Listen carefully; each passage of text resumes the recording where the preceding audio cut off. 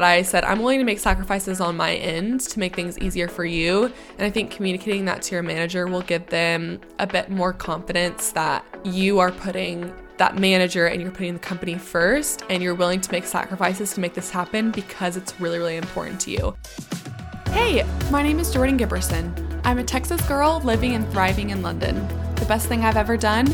Moving abroad, hands down. And I'm passionate about helping others do the same. Are you curious about finding a job abroad? You're in the right place, friend.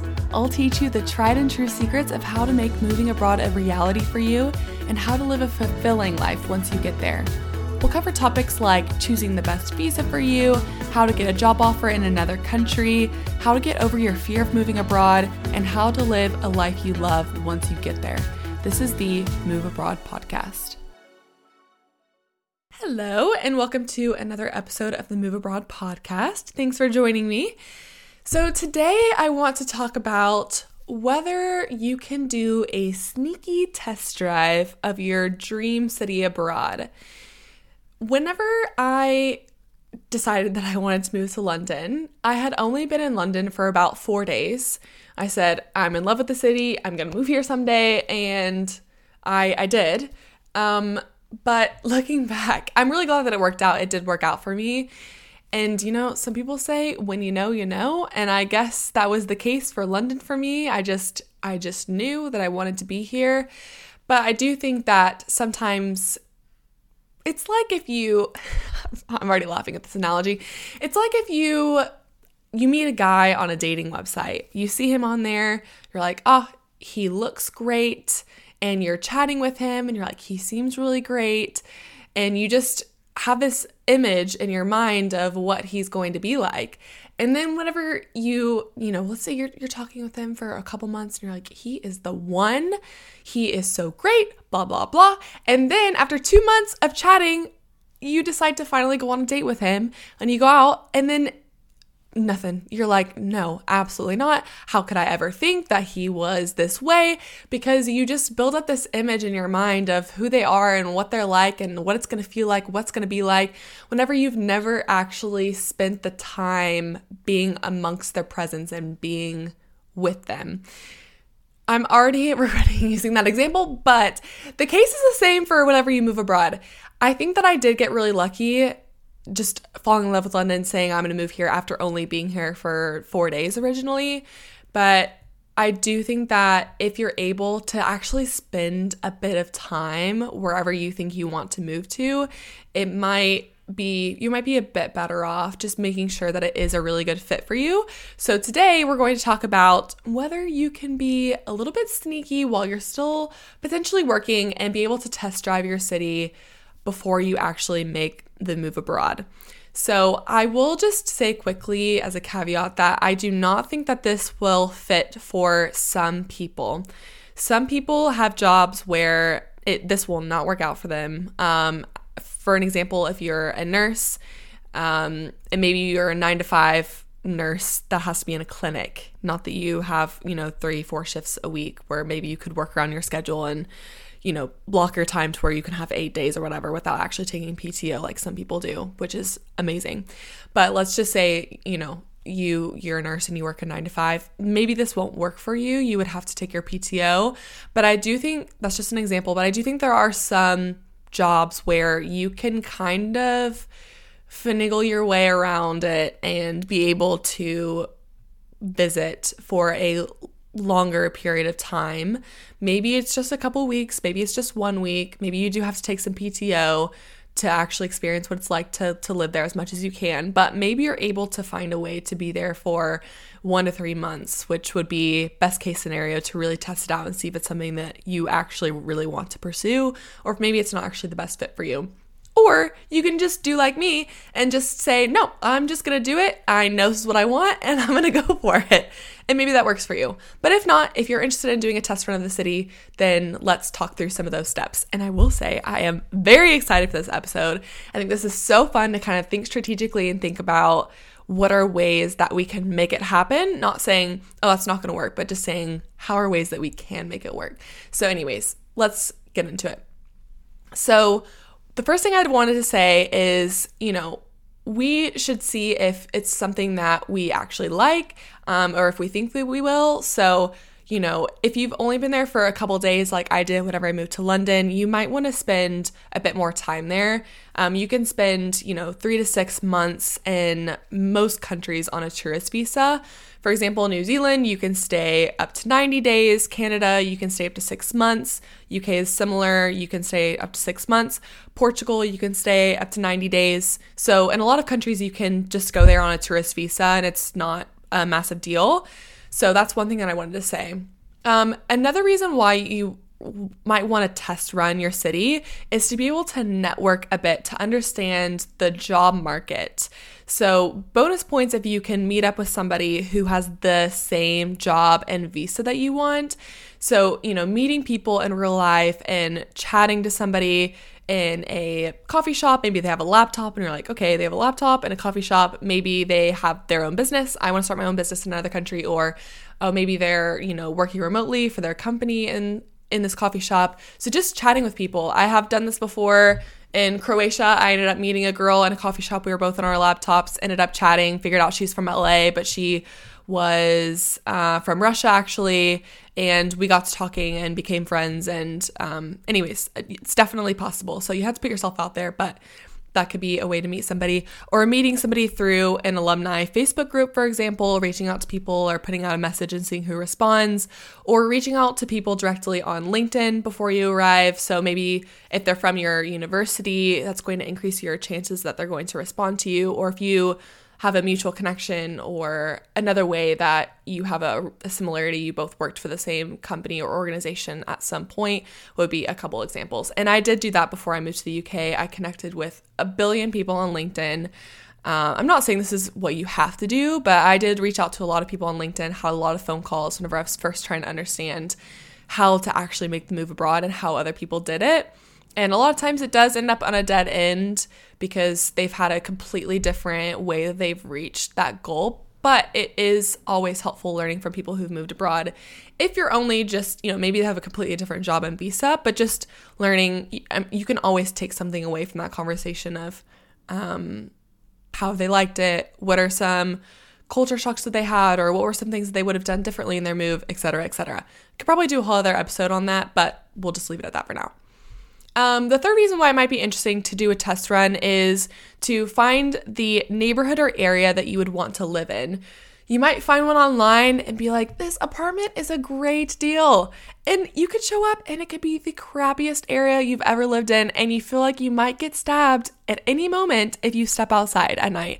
Or you might realize that it has terrible public transportation, that it's not linked at all, and you didn't think to really look at that, or that there are no people your age, or there's a really large demographic of people that aren't similar to you, where you're like, oh, I was really hoping to live in an area where there are a ton of young people that are really similar to me. So I do think that it's worthwhile spending time just seeing the feel and the vibe of a neighborhood where you're interested in moving to. So 3 reasons, again, why you'd want to do a test run. 1, to see if you'd actually like it or not, or if it's just in your head. Number 2 is to be able to network a bit and get a better understanding of the job market. And number 3 is to find the neighborhood or area that you might potentially want to live in that might be a good fit for you. So now down to the strategy, the fun part. So the first thing I wanted to say is, if your current job allows you, you can go to that country for a test run. I did want to say I already had mentioned that I think it depends on your job. So you'll have to think through your job, your company, your situation, your relationship with your manager, and kind of think through like, how could I actually make this work? But these are some of the items that I wanted to discuss if you were to actually make that a reality. So one thing is thinking about accommodation for if you want to go to that country. So a way to do it the cheapest is to find a sublease. So this is where you're going to be whenever you actually get there. So you could always Google sublease in blank city, and there are companies that do short-term lets. There are also Facebook groups that you might be able to find a sublease, which would be a bit cheaper. because you're just picking up someone else's rent. You can also look into Airbnb. They offer month-long stays that tend to be a bit cheaper, and sometimes you can negotiate on those as well and say, since I'm staying for X amount of time, would you consider this amount? I have done that quite a few times, and I saved a lot of money. And you can always message like 10 of them. You can message up to 10 people a day on Airbnb and just see if they're willing to work out a deal with you. You can also look into house sitting. There's companies that allow you to stay somewhere for free. You can take care of their pets, or, some people just want you to watch their house or water their plants, etc. So those are some of the ways that you can find a sublease or find a space to live whenever you do go abroad. The second item is how you're going to make money. So if you're going to be somewhere for a bit of time, it depends on your situation. If you're currently employed or not, if you're a contractor, and what your situation looks like. But I'm going to list out the different ways that you can make money. So one is that you are living off of your savings or any passive income that you have. So whether that be a rental property or just savings that you've built up over time in your own bank account, things like that. Or maybe your parents are like, we want you to test it out. We're going to give you the money to live there. That's great too, if that works out for you. So that's one way, is living off of savings and or passive income that you already have. Another one is to pick up some freelancing jobs if that applies to you. So maybe you can pick up copywriting jobs or website building, designing. Maybe you could be a virtual assistant. Maybe you could be a financial consultant. You can look into teaching online, perhaps, content creation, etc. So if you're already a freelancer or consultant, this will work really, really well for you because you already have it all established. But if you're not, you can definitely look into different freelancing jobs. And if you type in how to be a freelancer or freelancing companies, you can definitely find companies like Upwork, for example, where you can put yourself out there as a contractor, or perhaps you can connect with people via LinkedIn, putting on a message, say you're starting contract work, start building up a portfolio, etc. Maybe you don't want to do that if you're only going to be somewhere for a month or two, but maybe that's something you were thinking about building up on the side anyways, and that could help fund your time abroad. The third way that you can make money is you're employed already. So you very well might already have a job. You don't need to live off of your savings or passive income. You're not going to be finding freelance jobs. You're like, I am a 9-to-5 worker. So if you're employed, there are a few things that you can do.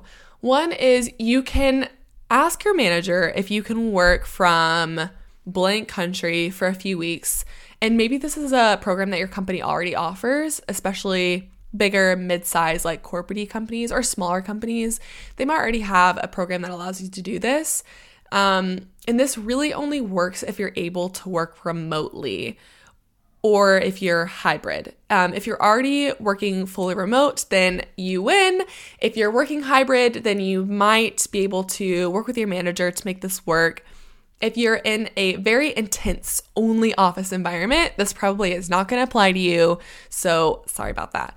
If you're a nurse, like I mentioned earlier, this is going to be really hard to do, especially if you're at like a 9-to-5 clinic nurse, for example. But if you are at a hospital, you might be able to work around your schedule where you can at least, you don't have to take a ton of PTO, but you can block your schedule where you can go for a longer period of time. If you're a nurse or know someone who's a nurse, you know what I'm talking about. Okay, if you're a teacher, you might be able to go for the summer, for example, and come during your break.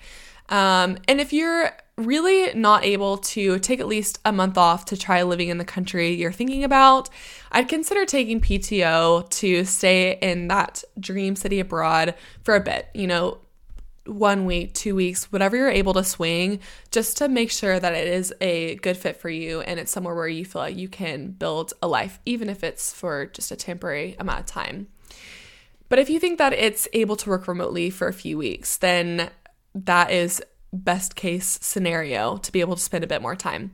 So a couple ways to approach this. If you think that in your job you might be able to work remotely for a bit, still keep your same job and make it happen, then some ways that I would approach that, a couple things. So one is to talk to your manager and Tell them that your quality and quantity of work is not going to be affected whatsoever, and that doing a good job in your role is your number one priority, and that you don't foresee this happening at all. But if for any reason your manager becomes unhappy with you staying in X country, then you will get on a flight and come back home immediately. No questions asked.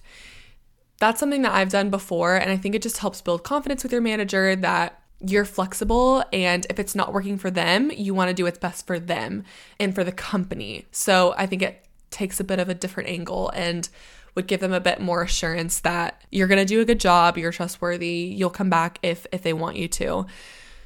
So I did want to mention also that if there is a big time difference, whenever you're talking to your manager, you can ask them if they can adjust your working hours slightly. This really depends on your manager and on the company and team culture and how flexible they are. But I did want to give an example. This was back in COVID times, the word that we don't like to use.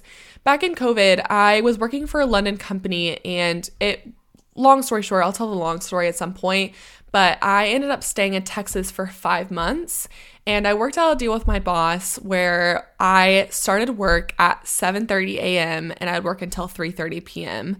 So this was 1:30 to 11:30 p.m. UK time. So as I was starting work at 7:30, that was 1:30, which was just after their lunch. So I had about 3.5 hours with my team where I could have meetings and chat to people if I needed to and work on things together. And then the second half of my day was where I could get really focused work done, where I had no distractions and I could really put my head down and be really focused. Again, it depends on your manager, but I was able to work this out with my boss. I was slightly inconvenienced where I had to start work at 7:30, but I actually discovered that I really liked it. I'm okay at working in the mornings. I'm quite focused and I'm able to concentrate, and it worked really well for me. And then I had a longer, evening. I got off at 3:30, so I had a lot of the day where I could spend time with family. So it really worked out quite well for me. Another example was whenever I was still working for that company, not the company I'm at now, but the company before, I really wanted to work in Bali for a month. I had a friend who was living there. He still lives there.